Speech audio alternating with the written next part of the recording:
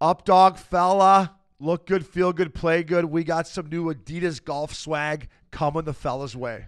I don't know if any new golf swag would help your game, but I love it. Adidas is excited to introduce new offerings within the Go-To apparel collection that allows you to bring your style to the golf course. Not the traditional golf uniform, Go-To brings a fresh attitude to the game wherever you play. You'll look good on and off the course while enjoying all the technical benefits that let you play your best. Featuring streetwear-inspired style, the Go-To collection rewrites all the rules and encourages you to express your style through every swing. Explore the new Go-To collection on adidas.com/golf. Fella. Everyone is talking about magnesium. It's all you hear about. But why? What do we know about magnesium? Well, magnesium is the number one mineral that 75% of Americans are deficient in. If you are a woman over 35, magnesium will help you rediscover balance, energy, and vitality. Magnesium supports more than 300 enzymatic reactions in your body, including those involved in hormonal balance. From functional medicine doctors to mental well-being and female hormone experts, we all know that magnesium is the one mineral to improve all aspects of well-being and health. But which one? Magnesium Breakthrough from Bioptimizers, the trusted choice recommended by leading experts with 7 best-absorbed forms of magnesium to ensure your body receives the support it needs for overall well-being. Go to bioptimizers.com/balance today and use code BALANCE10 for 10% off. Support your journey to wellness at bioptimizers.com/balance. Magnesium Breakthrough from Bioptimizers, your foundation to optimal health and vitality. The boys are back from Tahoe. We're live here at Hall Pass Studios with another episode of Missing Curfew.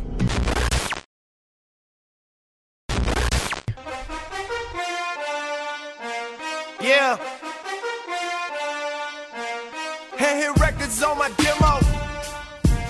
Did y'all boys not get the memo? I do not stay at the Intercontinental. Ladies and gentlemen, welcome back to a fresh new episode of Missing Curfew. I'm Shane O'Brien coming to you from Hall Pass Media with my boy, William Scotty Updog. Shane O'Brien, thanks for having me. Welcome back to reality. You're looking pretty fresh, buddy. Thank you, You're yeah. looking pretty The fresh. hair was looking good in Tahoe, too. I know, thanks for pointing that out. I got a lot of compliments on my The hair Instagram was for that. flowing. Thank you, thank you. You It's never always re- nice to have a good hair day, bud. You never really lose your voice either, huh? Like, I'm not going to lie. I came back yesterday morning, and I had to go to the store and get the Halls to do NHL did. Network with Steve Koulos because I was fucking wispy. Yeah, you sounded good on there, though. I tuned in. I tell you, and Steve got some good chemistry on that. I tell you. I text Cooley before. I'm like, listen, I'm playing guilty a bit here. Cool's like, the boys, we had a lot of content, but we had a lot of drinks too. So. Obi, I think they knew that going in when you have the Monday, fucking 12 to 4 drive hour. I know. That's a tough get up for you. Yeah, and finally in studio, Finally, boys. Broadway, Jimmy Scoops Hazy. Scoopsy. Boys, unbelievable to be out here. Want to say thank you for that trip. That trip was awesome. Yeah. Private bird right in there. That's called living. That's National League. That was right there. National League. What do you think of Hall Pass Studios here? Pretty legit, huh? This is awesome. This is my first time in the studio too. So Yeah. this is pretty cool stuff right there. I like this little hardwood floor here. I didn't even know this till last week that this is right from the All-Star game. It's the hardwood floor they used at the All-Star game. Well, maybe we have to talk to Halsey. Maybe we can get him to sell this thing, make some more money. He's got all kinds. He's got like the one from when Kobe played at the All-Star game in Toronto. He's got Charlotte Hornets ones, New Orleans Pelican ones. I think enough about the basketball. I think we should bring in maybe some hockey boards from like the fucking Winter Classic or whatever we just were. We'll fucking make some new little side tables for the boys. Bring a little hockey action in here. Yeah, so Broadway, it was a great trip. So we're going to say thank you again to Mike and Chandy for giving us the private bird, which is a game changer, so we could bring all our stuff to Hall Pass. A-Hall, thank you. Good vision. Max, fuck, you killed it with the setups, man. Was it National League or what, boys? Sure was. It was nice to get on the road. The boys needed a little fucking, drop the bags Team off. building. Go hit the casino, have a couple beers. Felt like good old times, didn't it, boys? It didn't. How about Maxie, though, with all those promo videos he was making for us out there, too, just pumping out some serious content. Best promo video Opes is the one of Jimmy Scoops with Victory Dance from My Money Jacket. Get Walking back on the slow-mo bird. onto the bird. That leaving. was. I mean, it's always sad leaving these trips. I always get sad when I leave good trips with the boys. But what a way to close it off, huh? With a nice little victory dance. Yeah, well, typically, I'm usually ready to come home after these trips, not going to lie, right? By about the third day, I'm like, all right, I've had enough. But this time, I don't know. I wasn't quite ready either. Sunday I had a few too many probably drinks to get on the bird, but I was just like, fuck, it was a great trip. We got so much good content. It was the first time our whole team was together. It was a great experience. And to the Hard Rock Hotel, thank you. They came through huge for us, Uppy. It was a great setup for us. It was a good setup, thanks to the 2 dealers that absolutely handed me all their chips. Did you get out of there up? I sure did. I was up. Oh, wow. I don't even know if I need to mention the number, but it's a good number because I got a big weekend coming up that we'll touch on. I'm going to need to bring a lot of cash with me, and it just so helps that I'm playing with the house's money right now. Yeah, that's nice. I knew you were up at one point, but then the last time I saw you at the tables, I was like, that could go either way for this guy right now. Yeah, I was feeling, I had a confidence going late night. So when we got back from the bar on Saturday, I sat down again. I sat with Max, actually. Max might not remember this, but we sat down. We had a couple big shoes. And like I said, the dealer was just fucking feeding me $50 chips, and I was accepting them. Yeah, good for you. Thank you. Max, you won a little bit of money, he said, too. I got smoked. Hazy, what about you? I made a donation, but I just like to say, like, they're holding on to it. We're going to go back there. We'll get it back some other day. That's a good way to think about it because I don't know about that, but I hope you're right. So Updog Broadway, we'll start with you. Ups, just the whole Lake Tahoe experience from when we first walked in to watching the game. What was your outlook on it? Was it as good as you thought it was going to be? Yeah, it was. Thanks to the NHL for setting up our media passes. We didn't know going in what it was going to be like. I don't think anyone did. But the NHL did a great job of setting up an opportunity for people to, and people, I mean the media and the owners and the teams, beautiful setting. The ice was, we'll talk about the ice. But the way it looked, boys, on the lake, I mean, Edgewood, beautiful place. Tahoe, beautiful in general. But to me, boys, that trip was it was all just the boys getting on the road and getting some good stuff done. Lake Tahoe felt like the good Western swing back in the day, where you hit Vancouver, Calgary, Edmonton. You get a couple kills back in the day. Not so much. Times have changed a little bit now, but fuck, just to get out there and, you're in the hotel with the boys, you're having beers, and you're talking hockey, watching hockey. Well, we did everything but fucking play hockey, I think. Yeah. Fuck, I was a little worried nobody's going to play hockey there for a bit. But what were your thoughts on it, Broadway? I thought they couldn't have picked a better location to put that rink because, like, that backdrop they had there. You have the golf course on one end and then all those mountains on the other side. That was amazing. And I think I told you guys the other day, I think some of these players are going to have some new profile pics on Instagram because they're going to be looking juice out there. Yeah, I mean, when we first walked in on the Friday morning for practice, right, I was like, I didn't really know what to expect. And we got off the shuttle. And then when we first saw the ice, I was like, Broadway, I'm like, this is straight out of fucking Mystery Alaska. And then, we did our little promo. And then when we were sitting on that platform up, I was just taking it in. I was watching our boy Bo Byram fucking skate. And McKinnon was out there doing his thing. I was jealous. I was like, this is a pretty fucking cool experience for these guys. It definitely was. That first kind of feeling you had. It was the first time I've been around live NHL hockey in a while. I think both of us, right? All of us. And, that feeling just walking them walking out with their wheels, wearing those jerseys to take their team photo. That fucking Colorado Avalanche, retro jerseys, fucking awesome. Yeah. And, then just the sound of hockey, right, boys? Like the crispiness. The crispiness, fucking crispy. But the skates on the ice, the pucks hitting the glass, the boards, the fucking chirping, the laughing, off the crossbar and over. One almost hit us in the fucking head. I told A. Hall and Maxie, the boys, I said, hey, boys, heads up. We're right behind the fucking net here. And there's a couple that came close, but that was the first thing I thought, too. Keep your head up, boys. You had eagle eye, though. You caught some pucks for us there. Yeah, well, when I was younger, I don't know, you guys never, did you ever go to Maple Leaf Gardens as a kid? No, you're a Western guy. I've never, no I didn't even go to it as a grocery store now. So, it's a Sobeys now. So, they used to have these blue nets right behind Maple Leaf Gardens. My dad took me one night. There was no netting back then, and I just remember as a kid, these pucks whizzing by my ear back then. And from that moment on, anytime I was at a hockey game, pre-netting, of course, I was always like, hey, boys, keep your fucking heads up because it can get a little crispy. But for me, Uppy, when I just, the sounds, the passes, and the one thing I did chirp though, boys, we got there and they did the team picture and then they were doing the old fucking Indy 500. Oh. And I used to hate that in practice. And the worst team I was ever on was the Calgary Flames for that.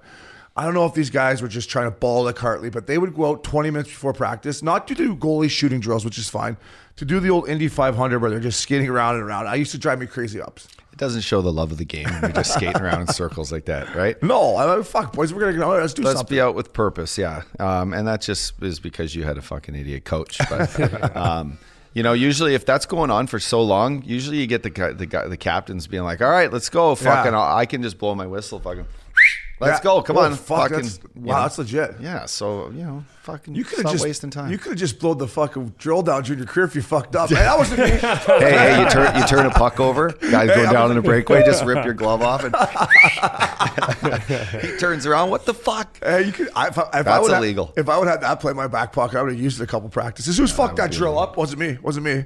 But yeah, the setting was unbelievable. And same, Uppy, the only time I've ever other been to a live hockey game, I went to watch Fat Daddy, my boy in St. Louis, play at the Honda Center before COVID hit. And that was like the first time Broadway, I don't know if you've been to watch your brother play, but that was like the first time I was like, man, I do kind of miss playing. Because when you watch on TV, you don't get the same experience. So what were your thoughts when you finally saw fucking live NHL hockey again? Yeah, seeing the live NHL hockey and being there, it made me miss it a lot. Like I would love to still be able to play in the game. Like I haven't been able to go to Philly and see my brother play, but like you guys said, seeing the pucks getting passed back and forth, crispy pass, and seeing these guys skate, see how efficient they are, it made me want to get back out there. Yeah, I just had a man crush on Bo Byram, man. I was sure I did. even pulled A-Hall over. I'm like, yo, A-Hall, I know you're a basketball guy, but come watch this fucking kid skate. They were doing the old 2-on-1 swing drill, which is a great one for the D too, because you just get it, crispy rice. And Uppy, I know you were the one that got us on. Like you were picking him to win the Calder. I'm going to jump on board. I hope the kid's unbelievable. He is unbelievable, and I'm not going to give my source up, but all the talk on him, people have been starting to feed me some info on the kid, and I think I like him a little more now. He's starting to sound like a little up dog back in the day. Cause, No way. We didn't get much out of Landeskog about his who he is as a guy, but I'm not going to give up my source. I hear he likes to go. Does he's he's professional, solid player, good Canadian kid, wore the C part-time at the world, the World You Juniors. sound like, He's a little you up sound dog like in him. fucking grapes right there. Hey, Fucking Canadian lad there, boys. Fuck, I think he likes his beers. Does he? I think Well, so. I'll tell you hope what. I watched the play last night against Vegas. Good bet, Broadway. Vegas won 3-0. That little fucking Marchessault, who I question as a guy, I want to know if he's a good guy or not. Great player, but he fucking two-handed Byram in the back of the legs.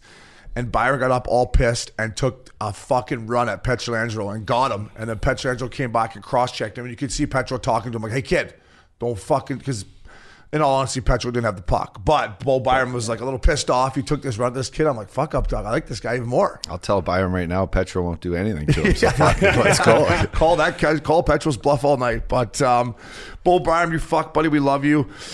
And this was one of the biggest news coming out of Tahoe, obviously. And I remember when we were planning the trip, we're like, what time's the game start, Uppy? They're like, noon. That's a tough game to get like, up for, isn't it? noon. Especially if you're playing in it. Yeah, I'm like, it's COVID. It's other guys can't go out anyways. No one's going to be, you're not trying to keep the boys in here. Noon, and I had skied in Tahoe before and been there and realized when there's no cloud coverage, it gets warm and it can get melty, and it did that.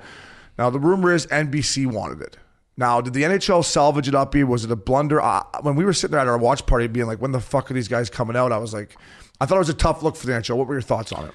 Well, I'm going to throw a shout out to our boy at TaylorMade, Casey Dury, who's from Tahoe. Casey? From the area. And I need some nuggets, bud. He actually said, yeah, we need some nuggies. He actually said that, the thing about Tahoe is that down on beach level, it can be fucking 80 degrees where if you're sitting in your car for so long in the middle of winter, the sun hitting your car, you need to put on your air conditioning. So I think, boys, we walked around that day, other than a little bit of wind, it was like warm. Yeah. They were hoping the cloud cover came in. It wasn't. You look out on the boats and see the people hanging out. Sure, there's fucking girls wearing bikinis and stuff out there. So it's like... Was there? I hope so. I mean, if you have a boat, there better be some girls with fucking bikinis on. For sure. So no, I mean the ice wasn't perfect, boys, but that just the sun, you can't control Mother Nature. NBC did want those times for whatever the aesthetics of the daytime with the sun and the mountains with the snow on top and the trees and the lake. That's beautiful. So to see both, we got to see it with the lights off. Or sorry, at night with the lights on. Yeah. That looked cool too, but you just can't really see the lake and stuff. So to get both, other than the guys who had to wait, so we'll talk about that. But other than the guys who wait, what did you think, Jimmy? Well, I think when we talked to Revo and Landeskog, and they said that during their pregame skate there, the ice was so slushy. That's when I figured this game's going to be in one at noon. Because like you said, it's gorgeous in Tahoe. It's too nice out. I think they needed to bump that game back to 7 o'clock, have the lights out, get people more involved, but... I don't know. I think the NHL fucked up by doing a 12 p.m. start. I just remember watching the first period with you guys, and we were kind of we were watching the game. We were bullshitting more than anything. At the end, I saw like 2 or 3 guys like fucking toe pick, like sniper was stuff. tough. And the fucking, I'm like, that was weird. And then as the fucking intermission went on, I was like, okay. And I texted my buddy Brandon, the PR guy for the Avs, and I was like, ask the boys in there what's going on. And he's like, yeah, the ice is shit. There's massive holes in it. It looks like it's going to be delayed. So for me, whatever, it worked out all right. But it leads me into my next point up, Doug. And we're all ex-players. And the thing about hockey players, as we know, is it's all about routine, right? You get to the rink, you fucking warm up. These poor fuckers had to wait 8 hours to go out there and finish their game. What do you think you would have been doing for fucking 8 hours in that hotel room? I think I got an idea, but yeah, no kidding. Hey, would you be the only guy in NHL history to actually, like, if you hacked one off in between periods, you would be considered probably one of the only beauties to ever do that in the history of the NHL. That right? or the guy from Slapshot who used to rub it off in the penalty box. Hey, just to get the hands back. Yeah. The old screwball where you sit on your hand for a while, it goes numb, and you just anyway. That's something that probably hasn't really happened. Some games I recall, some games the lights go out, the power's out, you can't really finish, and then all of a sudden you sit around in your dressing room for forever. Sometimes when a guy gets hurt, a serious injury, you might sit in your room and, I was part of the game when that Yuri Fisher got a heart issue, and we all went into the room while we needed medical attention. So you sat there for like an hour, and then finally he came in and said, "We're going to call the game. We'll restart it some other time." But this case, Gary Bettman, Bill Daly, they had a lot on their plate, dealing with TV stuff. Like, all I know is, boys, we sat there. I was pretty hammered to start the game off. And then to know that we had 8 hours to just continue the party to watch, I took the Vegas Golden Knights in this game to win. So that was my only loss of the weekend. That I knew that was going to be a stretch. So, for the fans and the players, it was just a long day. But as a player, do you go back in your routine? Are you going to go take another nap? Do you got to get another pregame meal in you? I mean, 8 hours. That's a long time to be sitting around for another game. Yeah, it was crazy when I heard about it. I mean, I think from what I got out of Landy was basically, they went back to the hotel. They fucking shut her back down. They didn't play till 9 o'clock, and we were at that bar across the street. What was it called? The Ale House? Ale House or Ale Works on the Nevada side. If you're ever there, go there. These people are great fucking people, good energy. And then I almost forgot that the game was coming back on. And at 9 o'clock, I'm like, oh, fuck, here we go, boys. And you talked about Under the Lights, Uppy. I thought it looked good under the lights. I thought they could have started like they did with Boston and Philly, right? Start at 4:30 where it's still, and then the sun goes down at 5. I thought the ice looked obviously better, and under the lights, I thought it looked just as good. Yeah, they brought those big trucks in with the massive, they probably had these as backup, but the big crane lights came in, 4 of them, really shined on the entertainment, and it was a good backup plan that they had. But you can't control just the way the sun hits the ice and melts it, and the safety of the players and the actually integrity of the game and the skill. You can't play hockey when you're playing on slush, right? It's like, no. I had a tweet one time where I was in Phoenix and the ice was so fucking bad, and after the game I was like, I could have made better ice than a fucking 7-Eleven Slurpee machine out of a 7-Eleven Slurpee machine, right? Yeah. And Don Maloney grabbed me the next day. This is when Twitter first came out. It was probably 2009. He's like, you can't say that because it's like our staff and that you're talking about. I'm like, yeah, but you legit need to fucking fix the ice. Like, we can't play on that. Mm-hmm. They need to fucking figure our shit out. So finally I just took I got maybe 5,000 followers at the time. Yeah. I'm like, I just had to say it. It was so bad. So anyway, shouldn't have said that. Sorry about that. But no, I mean, you're right as a pro, and that's a good point by you. Like, a lot of the rinks in the NHL, the ice isn't great. Like the Honda Center my rookie year wasn't very good, and I got treated Tampa. The ice was kind of shit. Carolina wasn't perfect. So throughout the course of the season, another thing that I don't know if fans knew, I'm sure some of them do, that the ice conditions in the NHL aren't perfect, Broadway. Yeah, the ice, especially in Boston and MSG. And the one thing I noticed, boys, when it rains out before the game, that means the ice is going to be in one. I don't understand why, but every single time it rained in Boston, I was like, oh, fuck, this is going to be a tough night. It's going to be slow ice. Humidity the humidity or whatever just always fucked up the ice. So that's why in Florida, I think the ice wasn't that bad. You go down Florida, it's nice little weather out there for you. Was the ice good in Florida? I think I only played one home game that year. The time in the playoffs when we got playing into May, it was fucking terrible. Slushy. Gnarly, yeah. Was that the time when you fucking went over the boards? Yeah, it was, yeah. This is great. Me and Loops were in Australia, and Uppy's playing the fucking Devils in the playoffs. So we're down there. I think this is when fucking the NHL had the Versus package or whatever. So we're at this bar. We're like, hey, man, we need you to somehow find this fucking hockey game for our best buddies playing. So it took them like 30 minutes to find the fucking thing. I'm like, oh, yeah, that's it. And then sure enough, Uppy first shift goes full up dog over the boards in the bench. So like, who's your buddy? We're like, that guy there that just went over the fucking when I missed the guy, I literally went ass over tea kettle, and I just looked. I looked down my bench and I went change. Like it was fucking meant on purpose. It was great. So, boys, the ice in the NHL, it's something to work with, but it was our first watch party. All right, and I remember we sat down for breakfast, Uppy, and we were all a little hurting. And Uppy's like, dude, do you know what? You got to play. We got to play for this, boys. And I was like, to be honest with you, Uppy, I don't have a fucking clue what we're going to do here. So I thought it was good to our listeners, if we do it again, which we will, the questions, man. They're the best. That's the best part of it for me. Like I love sitting around shooting the shit with you guys, but when we had the game going and the questions and they were chirping us, so if we ever do it again to our listeners, please chime in, because to me, Uppy, that was the best part of the watch party and the skinny margaritas I had going. Yeah, no, we wanted to just see what we could make out of it. We obviously wanted to get on the road. We wanted to bring Jimmy in. So it was Jimmy, fucking A. It was a great opportunity to bring you back. And it was just a sign of what things can be like for the future of missing curfew and traveling, and whether, we got this beautiful studio here at Hall Pass too, TV. We got an outdoor area. We can bring in massive fucking truck with a massive TV, throw a little party, watch party, whether it's for a playoff game, a fucking football game, anything to interact with our fans like that, like we had, was, like you said, it was great. The questions were hilarious. The chirps were great. I love ripping into Flowers. Flowers. And so, boys, it was a sign of things to come. And the platform, that we used with YouTube, our YouTube channel. Yeah, our YouTube everyone channel. who subscribed, you got us over 1,000 followers. We're going to keep that growing and bring you guys some fucking awesome content, and show us. We're going to show you what it's just like in the life of missing curfew. Yeah, Bro, what were your thoughts on the watch party? I love the watch party, and like you guys said, the questions are the best part. Just having the fans chirp you, and then they actually had a lot of intelligent questions as well. And just the way we went in there, having no idea how this was going to work, I thought we did a hell of a job with it. I'll tell you what, my confidence did go up when I was walking to breakfast with you. We were waiting for the up dog, and we walked by A Hall Max, and they had the starting of the setup in the Hard Rock, and I was like, well, fuck. At least if we sound stupid, we're going to look good anyways. Because it was a fucking National League setup. And then we came back from breakfast, and there were some boys sitting in there drinking already. There was a McKinnon jersey, Austin Matthews jersey. Guy was at the wrong game, but at least he came to support us.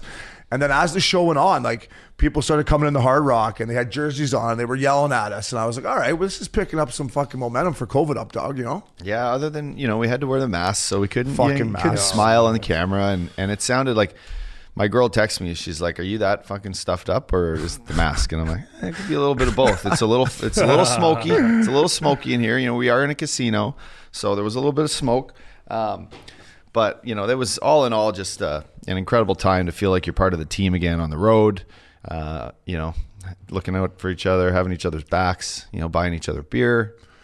Fuck, it was great. Yeah, shout out to Bizzle, your boy from Nashville, Tim Gibbons. I never knew his fucking name. I've hung out with the guy 50 times. That was nice having Bizzle there for me. Yeah, he's a great team guy. Yeah, he wasn't drinking, so I needed a little no drinking partner. Totally, yeah. Bizzle's been off the sauce for like 9 months. So I remember Uppy was texting, or we had to get the names for the planes or whatever, and then Uppy's like, yeah, add Tim Gibbons. I'm like, the fuck is Tim Gibbons? And then Updog's like, that's Bizzle's name. So I'd hung out with the guy probably 50 times and never knew his name was Tim Gibbons. Yeah, how did he get the nickname Bizzle? Did he ever tell us? That was from years ago. It was just a fucking him being a bartender. Yeah, I don't know, but fuck, it kind of suits him. He is a Bizzle. Yeah. Bizzle. So, anyways, to our listeners, again, we're gonna thank the Hard Rock, thank the NHL, Hall Pass Media. We got a good team feel here now, up dog at Missing Curfew, and if we do the watch party again, please chime in, chirp us, ask questions. It made it so much more fun. And moving on to some NHL news, Sidney Crosby, who we all played against throughout our career, played his 1,000th game. Uppy, what do you think of Sid? What do you think about when you played against him? Or maybe, what's the most, thing that it's appreciate the most about Sid? Boys, it makes, I feel old when Sidney Crosby has 1,000 games. I know. But not only do I feel old, I feel fortunate, man. I feel like fucking I got to play hockey face-to-face against one of the best players to ever lace up skates and play the game. And, I remember playing off, Crosby in the playoffs in fucking when we were in Philly, conference finals in the Igloo. Yeah, you had some good back in battles. Philly, and I'm talking battles. Yeah. Richie fucking challenging Crosby off the draw after I fucking ran over Jordan Stahl and knocked him out. We had battles, and I recall a time too where I was in Florida and Sid wasn't playing, and I had my brother Brento in town. And we got in the elevator with him going up to the skybox, and sure enough, he's like, "Hey, Uppy, what's up?" And I'm like, "Fuck, this is my brother Brent." My bro had a mustache at the time. It wasn't November, but he just looked like a beauty, leather jacket, fucking looking hilarious.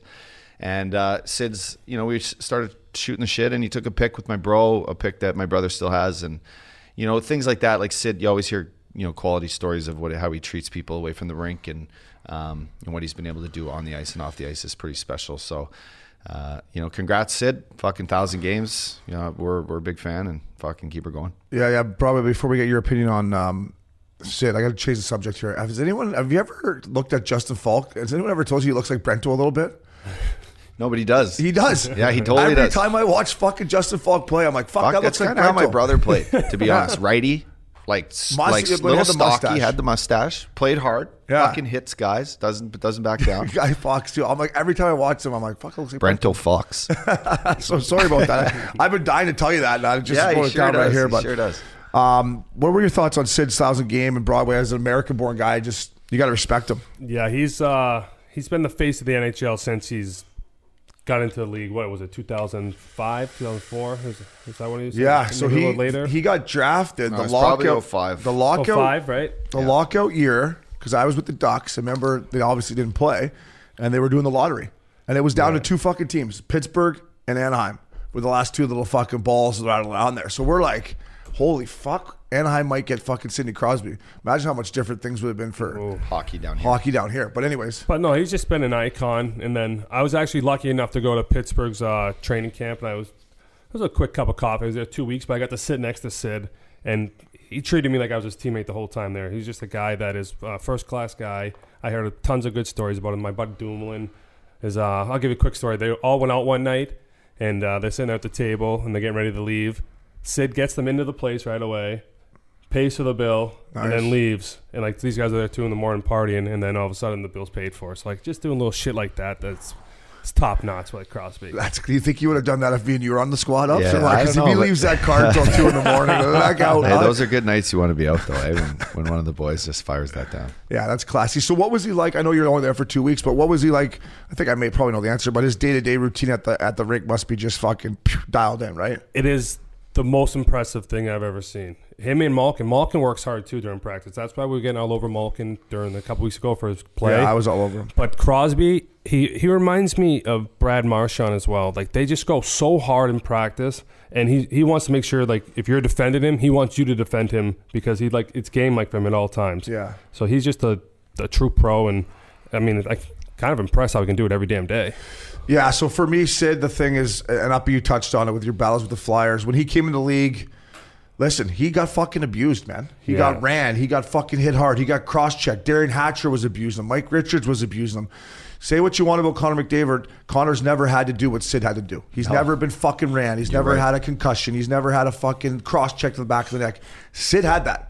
Now, did Sid whine to the refs? Fucking absolutely he did. We used to be like, shut the fuck up, Crosby, quit whining. But he battled through that. So I'm always, when I talk about Sidney Crosby, Sid, you never back down. You got abused again. The rules changed because you got abused so much. But he took that. And then for me, it was just his complete game. And then I remember he came in the league and he wasn't very good at faceoffs. Fuck, 3 years into the league, he's the best in the league at faceoffs. Couldn't shoot. Couldn't shoot. Now all of a sudden he's going fucking short side, top titty. Now his backhand's unbelievable. Yeah, and for me, it was just the year they won back-to-back Stanley Cups. I mean, fuck, for anyone to win back-to-back, it's just impressive. So to Sid, I was great how all the boys in warm-up, when I guess he does the fucking tie That the was skate awesome. up thing. I mean, when I saw that, he had a big smile on his face. They all for took that a knee. We usually take a knee for other reasons. But they all took a knee, tied it up. He laughed. That was a good chuckle. That's good for the game. But yeah, boys, 1,000 games for him. You know, a lot of guys that we play with now are fucking creeping up there. Yeah. But you guys in Philly, like, prime example, you guys used to try to just abuse him out there, right? That was our only thing we could do. You Yeah. had to take him out of the game. Yeah. And if you didn't, it was, you know, he's just the type of guy. The puck's always on his stick. He's always making the right play. If, you know, before you know it, it's fucking the back of your net. So, Yeah. You know, if you take away a guy's ability to fucking control the game through hard work and physicality like we had to, it was our only chance. It was probably why we lost. Those were good series. I remember watching them. So to say congrats on 1,000 games, buddy, you're an old school guy now, obviously, and that's the one thing he used to take a beating and work through it. So we're gonna go the opposite way. A young captain, Broadway, who you were playing with, the 22-year-old. Help me with his last name, Nico. Hischier. Nico Hischier. You had been talking about over the weekend when he did get named captain, and we had Lindy Ruff on Power Play with Steve Cools yesterday, and he said this kid is wise beyond his years. He's only 22, but he was a no-brainer captain. You know this kid. What's he like?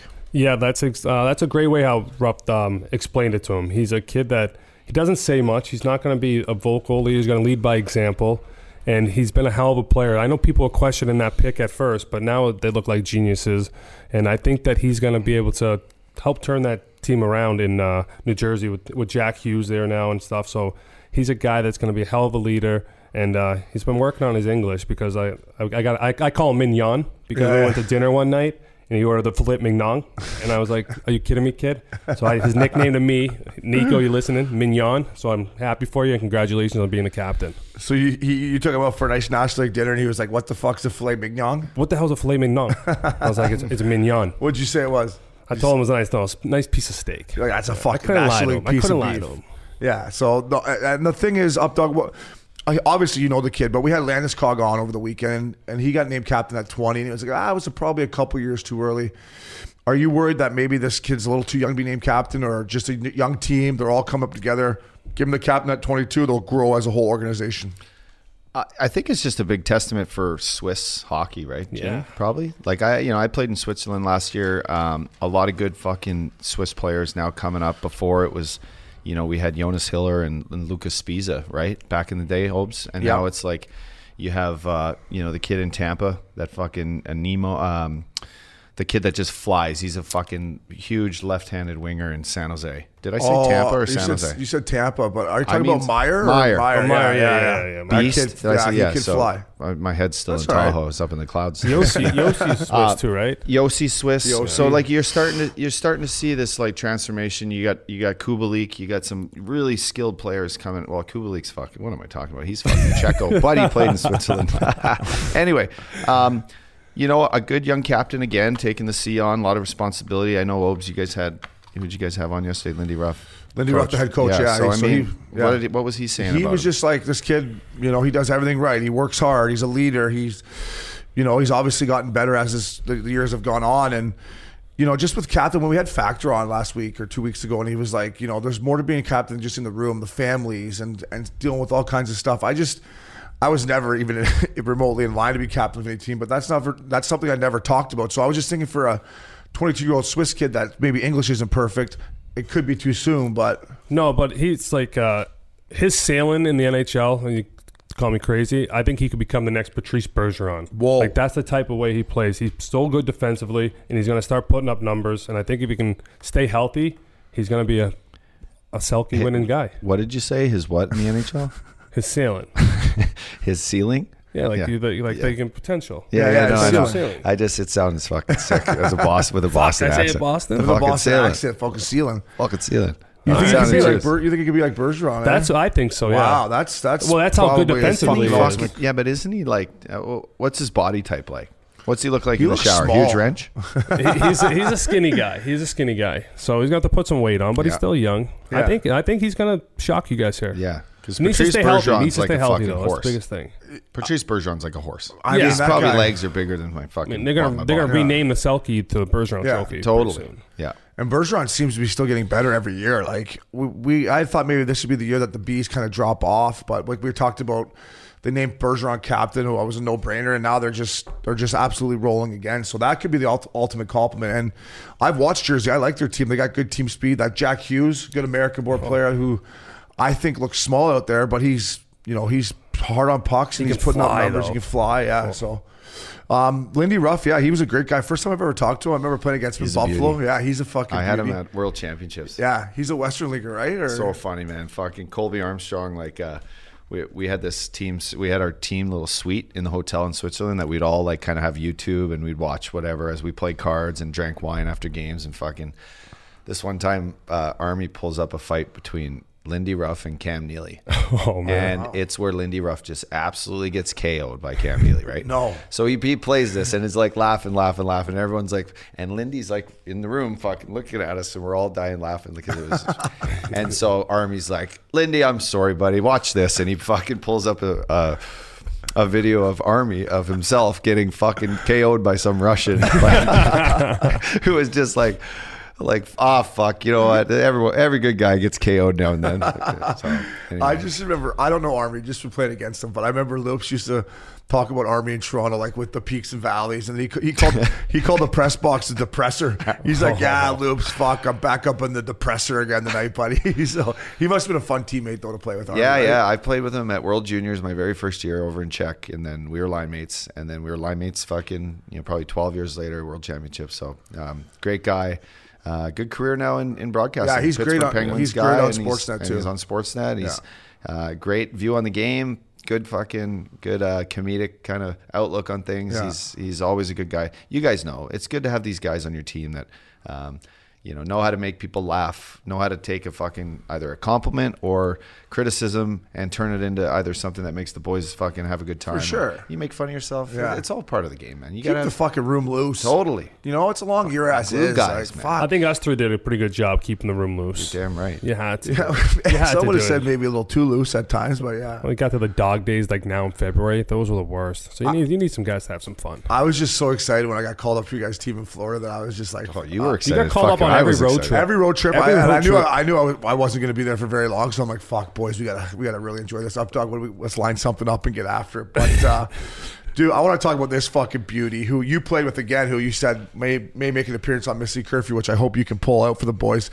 Comes out for warm up in fucking shades the other night in Tahoe. David Pasternak. First of all, the Bruins come out with the whole 90s or 80s snow fucking outfit, I right? What loved did you it. guys think of that? What did you think Loved of that? it. I thought that was awesome. I wish teams had like certain, what do you call it? Certain styles they're all going in with those games. That was so Themes, funny for that. like a theme. Themes. Yeah. Because Yeah. the Bruins last time they did the outdoor game at Notre Dame, they did Peaky Blinders. So the Did they? Bruins Right. are onto something So here. they're playing. clever. They're playing outdoor games and they got some good themes going. I Who loved leads it. that charge, Jimmy? You Yeah. played on there. Who's the one in the room fucking saying this? I think the while we're doing- Peaky Blinders one was Torrey Krug, but this year I guarantee it was Bergeron and Marchand. Yeah.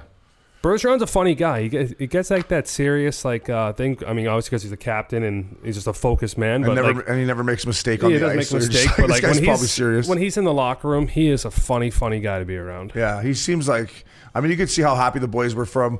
I liked in Boston this year when they were going to name him captain when they pulled up Marchand, and then Marchand's like, "Well, we all know who the real captain's going to be." So, but listen to these fucking numbers for Pasta. So we talk about McDavid, Matthews, McKinnon, right? Well, this fucking guy in the last 82 games, I know it's over the course of 2 seasons because of COVID, up dog. He's got 59 tucks and 113 points in 82 games. I mean, fuck, those numbers are fucking. Those numbers, fuck. The 59 goals, are you fucking kidding me? Like, that's Yeah, impressive. I mean, well, I didn't even have 59 in my career. what do you think? And I don't have this, and we could probably look it up. But who would be next in the last 82 games? It had to be Matthews. It'd probably be for goals. For goals, Yeah, probably or Matthews. Draisaitl. I was gonna Yeah, say, right. Draisaitl or Matthews. Yeah. what about 100%. Ovi? Did Ovi hit? He has. Did Ovi win the goal score? No. Who won the goal He had. scoring last year? He was tied last year at Pasternak, didn't he? Yeah, with that's Pasta, right. yeah. He tied with So Pasternak. yeah. So I guess Ovi. I mean, boys, the right-handed fucking 1T guy. It's like the goal scorers are the right-handed ones. Matthews is coming along and being that one lefty that can just absolutely snipe. But you look back at these guys who win these scoring titles, and Ovechkin's won a lot. I got a of them lately. question for you guys. Yeah. Who would you rather have right now on your team? David Pasternak or Austin Matthews? Fuck. I would probably take right now. Right and if now. I had to, can I lock him in or do I get him for 1 year? You're the GM. You can lock him in as long as you want. Okay, because if it's a 1 year deal, I'd want Pasternak. If it's an 8 year deal, I think I'd probably want Matthews. Wow. Fuck, that's a good answer, Ups. You know what I mean? That's a good way to look at it. Pasternak right now is going, but like he's got a lot more miles on him. I think. Yeah, I you know, know. they might not be that difference in age, probably 3-4 years. But Matthews, like you talk about the ceilings, he has fucking potential to be, the Rocket Richard Trophy winner for 10 years straight if he can, continue to play with Marner and fucking find a way to, mix in some defense. I agree. I think Matthews is just scratching the surface. Yeah. I think he has another level. I'm going to say Pasternak just because he wore fucking sunglasses out there for warm up. He's the only fucking guy to wear shades out there for warm up dog. If we were on the same team, I would have had shades on and I would have said up dog, put some fucking what kind of shades shades would you have on though? Well, back in the day, I would have had those Persols. Back in the day, Persols. Those are the best. There was a consecutive like 3 or 4 summers straight where me and Uppy and Loops, when we were all single and rocking, I bet you I lost fucking 8 to 10 pairs of shades per soul. Same ones. Go out the next week, buy the same ones that weekend. Fuck, lose them again. Like literally, I bet you I bought 30 pairs of these fucking $450 fucking shades. Like just a meat stick. But to Pasternak, that was great. And there was one goalie who had shades on actually, because remember how we were sitting talking? Oh, it was Grubauer. Grubauer had the shades under the helmet. I was like, boys, if I'm a goalie, can you wear the shades out there, you think? And he only wore it for warm-up. I don't think he wore them in that first period, did he? No, I thought he should have did the mask with like a shade fucking cover, like, Oh, yeah, the cool. little... Make it look like fucking Daft Punk. Tinted, like almost like football running backs when they put the... Yeah. Shout out to Daft Punk. Oh, they split up, right? They split up. Fuck. So maybe my bear brick dolls now. Yeah, totally. We lived in that song. We used to have those fucking bears. I still have the bears. You do? Well, yeah, the bears are in my kitchen. Right there above your bar. Yeah, fuck. I got my bear brick dolls. For anyone who doesn't know, they're fucking sick. And I have, they've been with me since Florida. They've seen a lot of fucking stuff go on in my life. They know more dirt on me than anyone. They're my best friends. But they don't fucking say anything. Yeah, I usually just they fucking keep their mouth shut. When I'm looking at that bar of yours, I'm just looking at what kind of fucking whiskey and tequila you got up there. But now that you say that, they're top cheese, right? They see it all, bud. Yeah, to Daft Punk, what a band. Broadway, we finally got some time to hang out the other night and watch a hockey game together. Usually it's through text messaging and you're telling me your picks and who you like. But we were watching this game and there were some ticky-tack slash penalties on the teams that we had money on. And you told me a fucking hilarious PTO story about what happened to you in Jersey. Just let our listeners know. I thought it was fucking great. Oh, man. This would have been 2017 when I went to New Jersey on a PTO and they were just starting to change like the rules, like the stupid slash and penalties. So I get my first game in there. Obviously, I'm a little nervous. Get on the ice 10 seconds in. Minor slash and penalty. I'm like, you gotta be kidding me. Get out of the box. Go off, take a face-off violation. Because remember they were doing the face-off violation? I got a face-off violation penalty. So now I'm at 2. Now we get to the second period. I take a hook. 3 penalties. Third period, I took a little roughing penalty. 4 minor penalties in one game. I called my agent after. I was like, Bob, you got to call a new team because there's no way I'm making this team. But even Ray Shero was laughing his ass off. He was just like, you got to be the test dummy. But wow.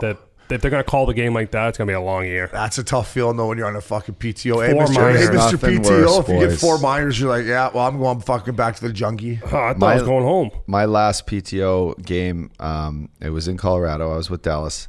I got 2 penalties in the first 2 periods. Then I ended up scoring a goal. So I thought I might have made. Goal. So I thought I might have made up for it. Sure enough, nope.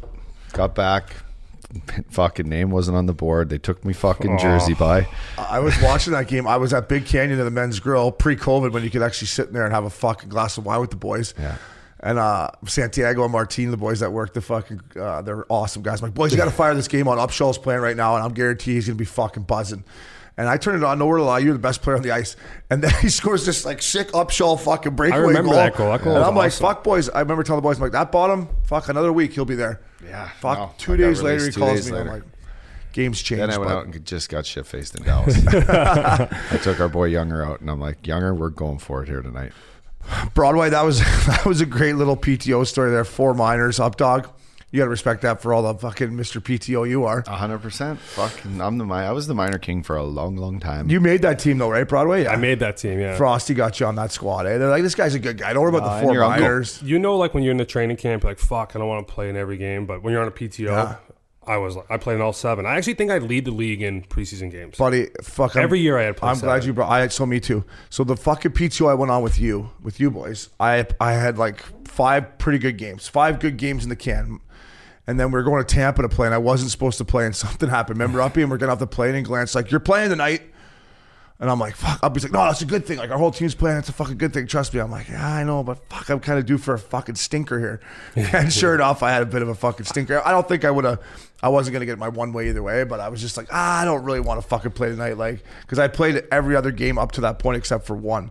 I played 5 out of 7 or something, or 5 out of 6. So I know what you're saying. I was supposed to have the night off one time in Florida. So then we went to that. What was that place out? The Cowboys? Was that the bar called Cowboys outside of Fort Lauderdale, up dog? Yeah, the one in the college area. Yeah, it was a cowboy bar. Yeah. So we all went out. Oh yeah, I think we all went out because Two-stepping. I wasn't supposed to play the next day. So I was like, perfect. We're gonna have a nice little night. Dave Bolin decides, I think he's a little too hungover, so he doesn't want to play, and he's a veteran. So I got thrown in the lineup, and I was so fucking bad that game. So I gotta be a little bit more professional when it comes to that. Bully, you know what? Bully, you earned it, buddy. You don't want to play a fucking preseason game. You don't have to play one. But Bully, that cost you. Yeah, but Bully he owes me another Louis Vuitton wallet. Boys, fucking, as Bruce Buffer says, fighting. There was some fucking fighting over the weekend in the NHL. And the Updog, you wanted to talk about it, which I fucking loved. I loved it. Let's talk fighting. So I mean, it's all over our fucking Instagram. It's all over our boy Instagram. Climpsy, yeah. The big 7-1 train in Vancouver. What's his name? Zach McEwen? McEwen. Yeah, McEwen. He's a big boy. And then he fought Forbert. That was a pretty good tilt. Back Two and big forth, fucking center ice, bucket fucking coming off. I mean, that McEwen, I mean, you got to make a name for yourself now, right? Boys, you get like 1 or 2 opportunities now because there's so many kids coming in, tough kids. The ones that still can fight, man, they challenge each other. They want a shot at the title. But these 2 kids went at it hard, and I love what I saw. And then, you know, there was a fight last night too, fucking Marcus Foligno, who I played against a lot. Like, we played Minnesota Wild. He's a big fucker. He was tough. He'd always fucking play 3rd, 4th line against Brodziak, Mia Revo. He's really the only guy that would step up for anyone on their team. What he did last night, he fucking punched the guy. I thought the guy's head was going to fly off in the fucking helmet. And sure enough, you know, I think he knew he fucking busted up the side of his cut him face, under and his face. He calls the ref over. You know, classy move. I think he even took one because he kind of stopped fighting. He took one, but hats off to that other kid for fucking keep throwing. Fuck, the other kid was trying to get at him. It was going to get ugly. Now, when I first saw it, I thought, oh, Foligno must have hurt his hand, right? Because he threw, and then he was like, you know, maybe broke his hand. But I don't think that was it. I think he was just like, hey, come in here before I fucking decapitate this poor fuck, right? Totally. Yeah, that's what he definitely was doing. And that happened once when I was playing in Boston. Kevin Miller got into a fight with that Vitali. And he hit him so hard, like you could hear the kid's face break on the ice, and like you just feel terrible because when you're fighting a guy, you're not trying to like kill the guy, like you're obviously trying to hurt him because you're fighting. But I think that fight ended that guy's career. But Kevin Miller did the same thing. He was sitting there, he's looking at the ref, grabs the refs, like the guy's out on his feet, like you got to come break this up. Bare knuckle fighting, man. It's on been blades. fucking around forever. Obi, you showed me and Flowers that fucking video sitting on the bird of Wendell Clark. All heart, Metallica. All heart with Yeah. Metallica. I used to watch that before every playoff game. Boys, he got on top of that Minnesota fucking North Star and he started fucking pumping the guy's face like. Oh, yeah. That's assault nowadays. That's assault, assault, brother. Assault, brother. I think he got up with a fucking smile on his face. Oh, buddy, They like loved doing that back in the day. It was crazy. The guy was just fucking eating knuckles, just douche. And fucking Wendell. And there's another. Wendell is my favorite. Him and Dougie G are my favorite players growing up. First Wendell, then Dougie. And there's a hit in that All Heart video too by Metallica where Wendell hits this guy from St. Louis behind the net, where if that happened now, they might throw him in fucking jail. Like, this guy hits him, and the guy's just like he's out cold and pissed on the plate. That's hockey, the way. Albie, I want to just piggyback what you said, because you said it's about an opportunity for these guys, you know. And last year when Vegas was playing Vancouver in the second round, I went on Sportsnet with my boy Dano and Randeep, who you go on with. Yeah. And I called him the big 71 train McEwen. I said, listen, this guy, he should go out and fight Revo fucking game 1 of the series. And I took some backlashing from Dano and Randeep and a lot of Vancouver Canucks Twitter that that's not his role. You know, he's not here to fight. I said, well, then what the fuck is he there for, right? Because I was worried that the Canucks were going to go into that series and get fucking pushed around by Revo and everyone else. I know this is back to last year's playoffs, but do you think he should have, like, do you think that's still, like, he can still do that come playoff time for your boys, right? 100%, especially if you're playing the Vegas Golden Knights, who have the upper hand and the advantage in a series. I mean, we talked about this with Revo in our last podcast, but the days of just dropping your gloves off the draw and fighting for no fucking reason, the coaches don't like it. Most of the players don't want to do it. Yeah. They'd rather go out and score goals, especially when, you get 7 minutes of ice time a night. You'd rather fucking try to be on the ice with one of your best players and just keep your stick down and fucking hopefully get a tap in, right? More money, whatever. But in a case where it's the playoffs, it's an entirely different story. It's an entirely different story because fucking momentum changes from fighting, from hitting, from fucking intimidation. And in the playoffs, like you stepped up over, you played in the playoffs. I'm sorry, but Dave and Randeep have not played in the playoffs. Neither have fucking half the Vancouver listeners that were probably giving you shit. You know what opportunities are for young kids, and stepping up to fight a guy like Revo and hoping that can change the momentum and bring the fucking Vancouver Canucks into the second round is a game changer. Fucking it would put him on the charts for years. Exactly. And I just thought if this guy can go out there in game one and fight Ryan Reeves and guys like Pedersen and Brock Besser, Miller, they're like, all right. Yeah, what it does for the we don't have to worry about Berkey this effect. Yeah, this guy fucking running around killing everyone. And they ended up did they beat Vegas? No, they lost to Vegas. They lost in 7. Yeah. Because Thatcher Denchko was fucking turned into fucking Ken Dryden back in the day. He was just fucking Good Boston kicking. College boy then, Phil. But again, Revo will look at the whole fucking bench in the playoffs and fucking call everyone on. Yeah. Like, I'm going to kill all you guys. He's not going to do it in the regular season. He'll only do it to 1 or 2 guys. But in the playoffs, he knows what works. If you don't have anyone on your bench to fucking do anything, it's like my tail's going to be tucked between my legs. I don't want to go out and he's going to hurt me. Yeah. Fucking all these young kids, And your star players are like, fuck, they're a little bit worried. And I just remember, I think it was my first year in Vancouver, we were playing the Blackhawks, and I was all over Big Buff. Like, this is when he was playing forward. I was in front of that cross check, wanting to fight him, trying to fight him. Like, Burrish, I'm like, no, I want Bufflin. And then there was some little line scuffle, and I'd been being a hero all series, and that Matt Walker, remember that big fucking D-man? Yeah. Sure do, yeah. And I'm like, all right, here we go. Like, I didn't fucking want to do it, but at all series, I had been doing that to Bufflin, and he had been fucking doing the same thing to Kessler and Burrows and the boys, so I was like, got to do it.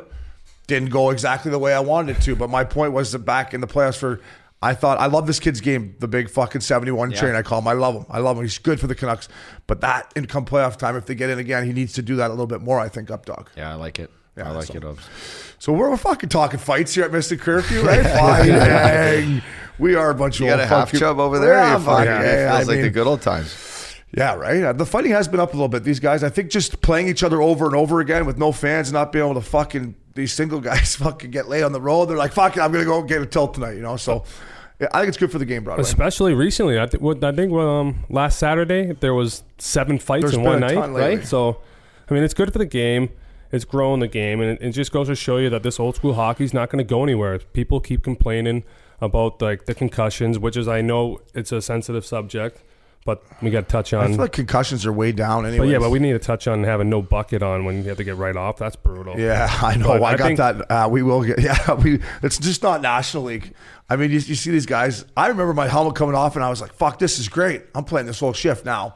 Was it the smartest thing to do? I don't know. Just the guys like battling in the corner, and his helmet comes off, and he's got to give up the play and go right to the bench. I'm just like, it's not National League. I know. I had Mac T, Craig McTavish, as my coach over the Spangler Cup, and he's out there in practice, just still no hat, no fucking nothing, just his fucking hair just still rocking. I'm like looking at the guy, and I'm like, I watched you every fucking game as a kid go out there and play in the NHL with no fucking helmet. Crazy. It's crazy.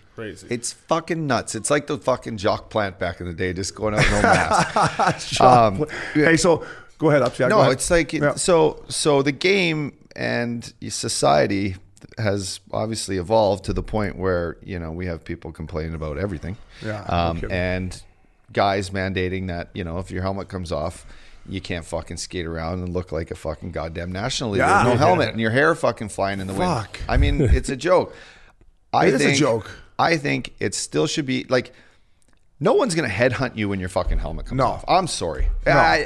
If you do, you're a fucking asshole. Exactly. If you go try to elbow If you someone do, in you're the taking a 10-game suspension. Totally. And you know what? When the glove comes off, you might whack him a little, but you're not fucking two-handing. Did you whack him? I would fucking. I used to hate when my glove came off. I'd rather my helmet come off than my fucking glove because I knew guys like you fucker. I just look at you and I kind of be like, yeah, that little pinky there, and jab you.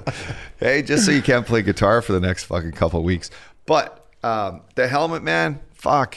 let's go. Get the helmets off. I agree, and I don't know. Next thing you know, they're not allowed to wear them in warm-ups. I know. Or They're have going to wear try to them. do that. Fuck off. I hated when my glove fell off and played with my open glove. Yeah. It just felt weird. It's It just, scary. I don't know why. It's actually kind of scary. It's kind of scary No, when your it's the glove would fall worst. off and the puck's whizzing by your hand and you're like, holy fuck, this could sting. Mm-hmm. So you bring up Mac T. Who's going to be the last guy that's wearing a visor? Last guy not wearing a visor. We've talked Could be about my this. boy Fact Daddy. But I'm sure kids we watch this game be like, man, can you believe that Ryan O'Reilly's out there without a fucking visor on? Like, it could be him. Who else could it be? Andrew Shaw. He's got no visor. Factors The no boys longer talk in him. about concussions. He's still playing, but he doesn't have a fucking 8-year deal left. It's Fact Daddy. Yeah. Right. So, Fact guy for sure. but yeah, you have who is? I mean, Jumbo doesn't wear one, but he's not. He'll be done this year or next year, probably this year. There was one other young guy that I was like, fuck, he might give Fact Daddy a run for his money, but we didn't get to ask Joe Thornton. Yeah, Jumbo. He's got another 8 years left.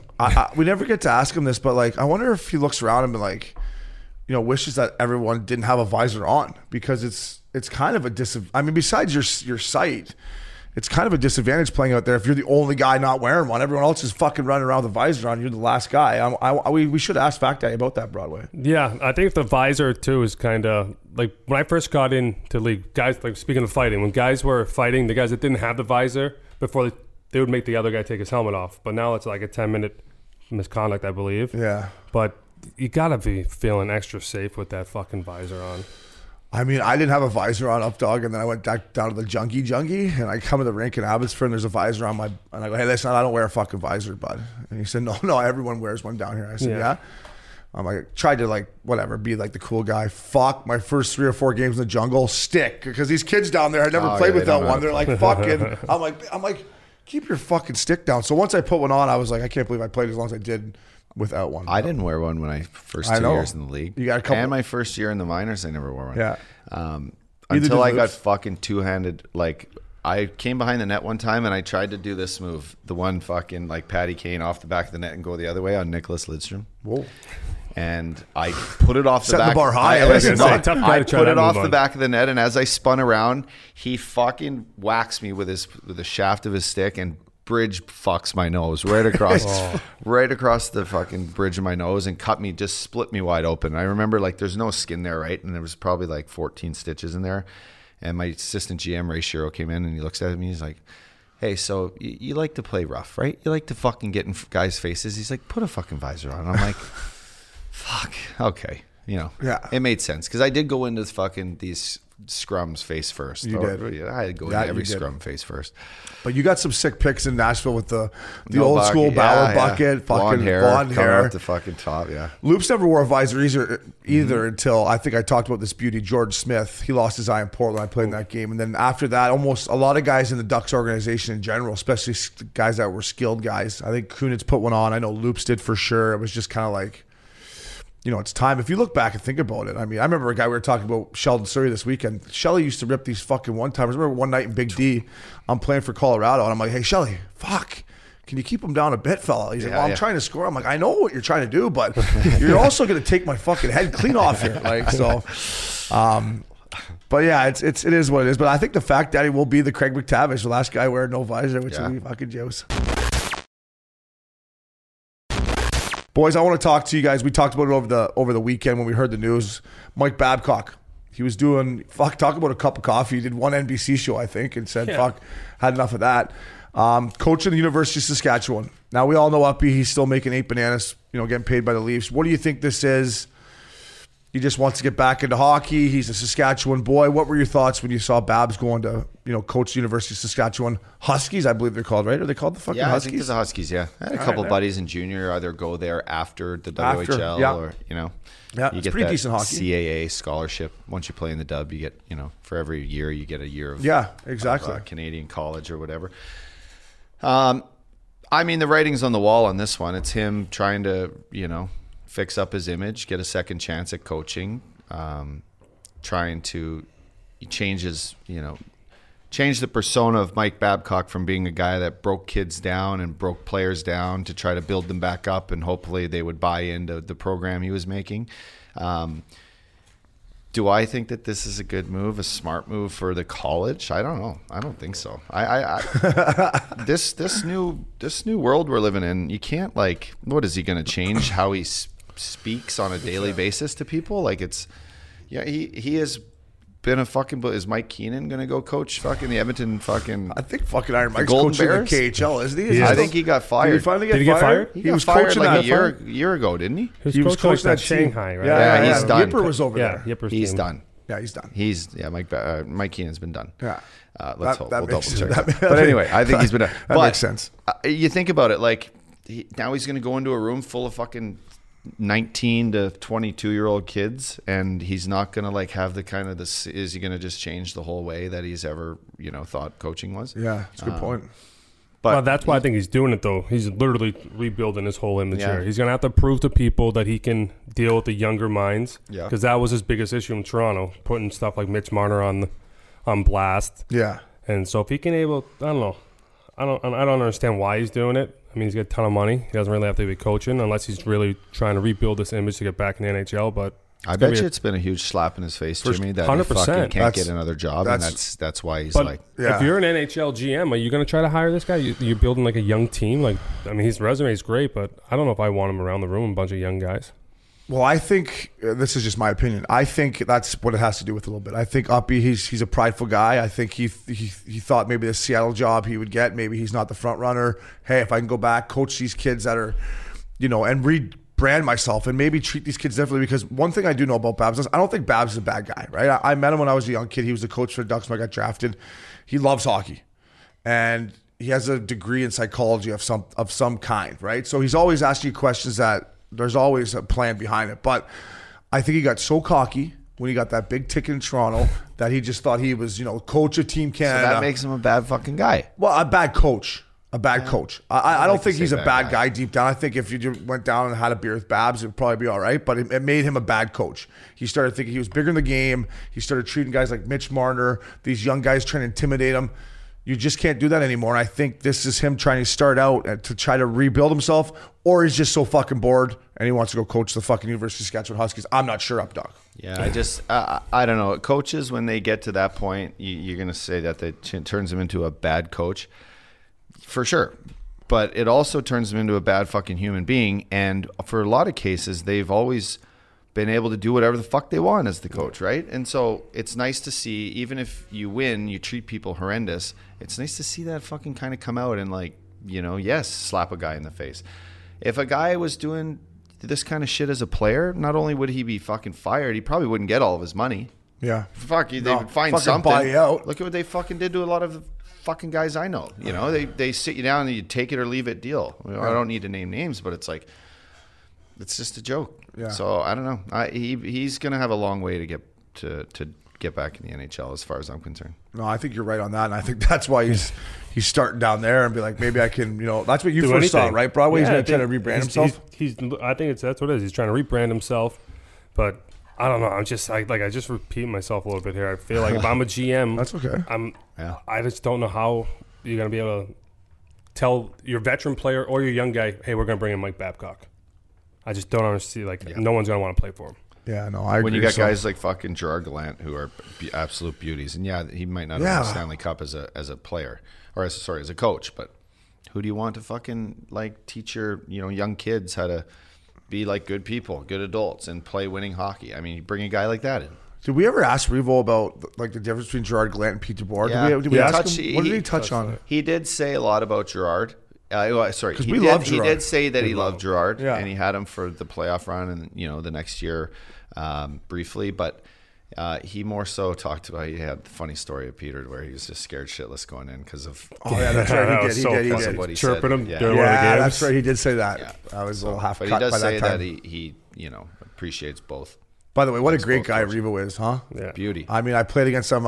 You've said great things about him, but when I sat down, you introduced me to him. I'm like, one question I asked him, one conversation, I'm like, fuck, I feel like I could sit down with this guy and fucking, just a good team guy. So He's a funny guy, too. Funny You guy, can yeah. tell he'd be a fun guy to have around the locker room. So, boys, there's the one last thing I want to touch on here is, we talk about Taylor Hall in Buffalo and, Matt Duchene's a guy in Nashville. Things aren't going well there. And listen, I think Matt Duchene, I played with him in Colorado. I think he's a nice kid. I think he's harmless. I don't think he makes guys better around him. And I think Taylor Hall is in the same boat, right? He goes to fucking, besides, you could talk about the year he had, though, Broadway, when he won the Hart, because I'm curious to what you said, because he was the most dominating player there. But it's not as easy as people think for these skilled guys to come in here and make people better around them. And these are two guys I just think like they go places and it doesn't go the way they want. And it's not their, I'm not saying it's their fault. It's just two guys that I think updog that, maybe not perfect in the dressing room and they're tough to play with. What do you think? What are your thoughts on those two guys? I've never played with either of them, Obi. I know you have. Mm-hmm. I have played with some guys like that. And unfortunately, the guys, they're great hockey players, right? They know how to they are flashy. They know how to skate. They know how to fucking make plays. But, you put them in different rooms where they're kind of maybe a little bit uncomfortable and new faces around and new challenges, new coaches. And they don't seem to, be their best and live up to the money they make or the hype. And then, the worst kind of compliment or the worst situation you can find yourself in is where you're not making players around you better, and the coach continually tries to put guys on your line, right? Yeah. I played with so many guys like that. It's like, if I wasn't playing good, I just sit in the fucking stands. Or you just move down in the lineup. Yeah. These guys just stay fucking number 1A, and they just try to put 1B and 1C with you to try to make it work. Yeah. And how long does that go on for? I don't know. But it's affected Taylor Hall's, free agency status. It's affected Matt Duchene's name, basically. We talk about Nashville a lot, and Dave Poyle, who I think is the winningest GM in fucking hockey history, and Dave's a great guy. Dave's the nicest fucking guy in the world. Yep. But what do you do if you're in Nashville? You just gave Duchene this big ticket. You got Ryan Johansson locked up. It's like, Forsberg, who's only got a couple years left on their deal, what are they going to do with him? He's going to leave town. So it's just like, I like Dutchie, but when they gave him that big ticket there, I was just like, it's on Poyle. Yeah, I don't know. You know what? You got to fucking find out about the guy. Yeah, do some. You got to find out about the guy. The fucking guy is a bad guy. Yeah, I'm not saying he's a bad guy because he's not a bad kid. He's harmless. Okay, he's harmless, but. There's just stuff that he's a little bit selfish in the room at times, and if things aren't going his way, in Colorado I'm going to sit in the corner. Is he French? No, he's from Ontario, from Halliburton, Ontario. And then when things are going great, Dutchie, he's a great guy in the room, right? Yeah. So I just think if I'm going to give this guy a fucking 8-year ticket, I'm like, okay, he went to Columbus and Colorado. It was, it's like, come on, man, you got to fucking got to be more than just what he does on the ice. What do you think about Hall when he was in Nashville with, in Jersey with you? Yeah, you just touched on it though. When I played with Hall, it was a year he won the MVP. Hart, yeah. So it's easy to be a good guy when everything's going well for you. Yeah. But we were talking about the other day, when you usually have a team with a player like that, there's usually a supporting cast system. There's usually another guy right there with point wise. But Taylor Hall, he just did it all by himself. So that just goes to show you he doesn't make the guys better around him. And that's just, I don't know. I just think that's just a tough look. If you're going to be a superstar, you should have another superstar with you or be able to make someone better. Like Patrick Kane, for instance. Yes, exactly. I could go play on his line, and I'm scoring 10 goals by mistake. Yeah. It's he's a guy that makes guys around him way better. And so you're saying that year that Hall, his numbers were so much better than everyone else's? So much better. It was just a one-man show. But we would be losing games, and then we'd look at Halsey and be like, Halsey, go get us a goal or an assist. And he would do it. He'd had a hell of a year, but he needs to figure out a way to get his teammates more involved. It's like going out with me back in the day. You get 10 random Tinder app. 10 random kills just by accident. No, and listen, I'm not saying it's easy, right? I'm sure if you went through some guys that were my D partner, fucking Stephon Elliott, this young kid was probably like, I don't know if Obi made it any easier for me out there tonight. But if you're making fucking 8 bananas and you're getting a fucking 7-8 year deal, if I'm a GM, I'm like, what is he bringing to my dressing room? What if I put him on? Is he notorious for making guys better like Patty Kane? And these two guys, they continue to make fucking big time money, and it's just now Nashville's in shambles. They're fucking. It's a rebuild. It could cost Dave Poyle his job. It's just Dutchie likes fucking country music. That's why he probably wanted to go there. But if you're Dave Poyle, you're like, fuck, we got to figure this out. So I don't know the guy. So I said I did say he's a bad guy. I was kind of joking. Yeah. No, he's not a bad guy. It's a bad deal. Yeah, that's what I'll say. It's a bad deal. So, boys, that's gonna wrap another fucking Missing Curfew Broadway. Thank you so much for coming out here, boys. Thanks for having me. I'm glad you got a taste of the studio.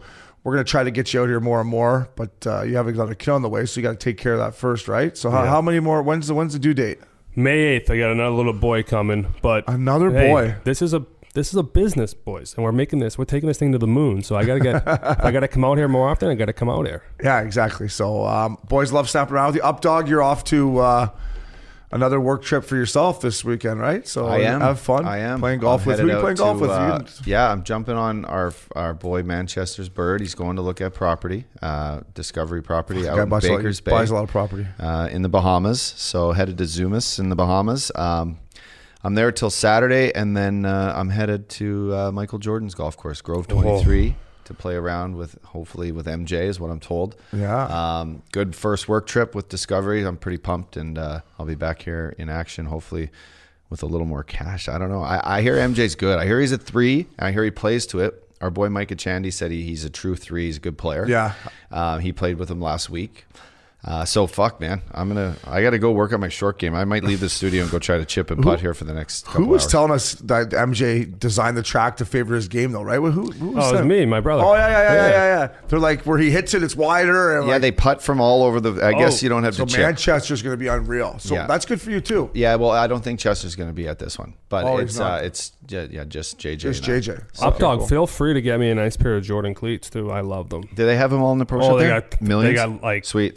the I ones need that some you won't new even golf see in shoes. stores. My brother got me a sick pair when he was there, so you can get me one. Maybe Team Jordans. Team Jordans. Team Missing Yeah. Jordans. And maybe try to get a couple sponsors for Mr. Curfew along the way there, too. 100%. Don't forget Oh, about imagine we get the Jumpman Don't forget logo. about Mr. Curfew. Hey, we'll take fucking MJ as a Boys, fucking hey, sponsor. listen, we're always working. Or even better, maybe if you play golf with him, say, when I sit down and talk some Missing Curfew, MJ, because 100%. But I don't know. I'm just Fuck, hey, Opes, you're always thinking, your wheels always turning. So hey, so am mine, buddy. It's fucking. This is beautiful stuff, and yeah, it's a pleasure. Yeah, no, I'm happy for you, Updog. Broadway, thank you. Fucking safe travels back to Beantown, Dorchester. Dorchester. And for our listeners, we'll see you next week.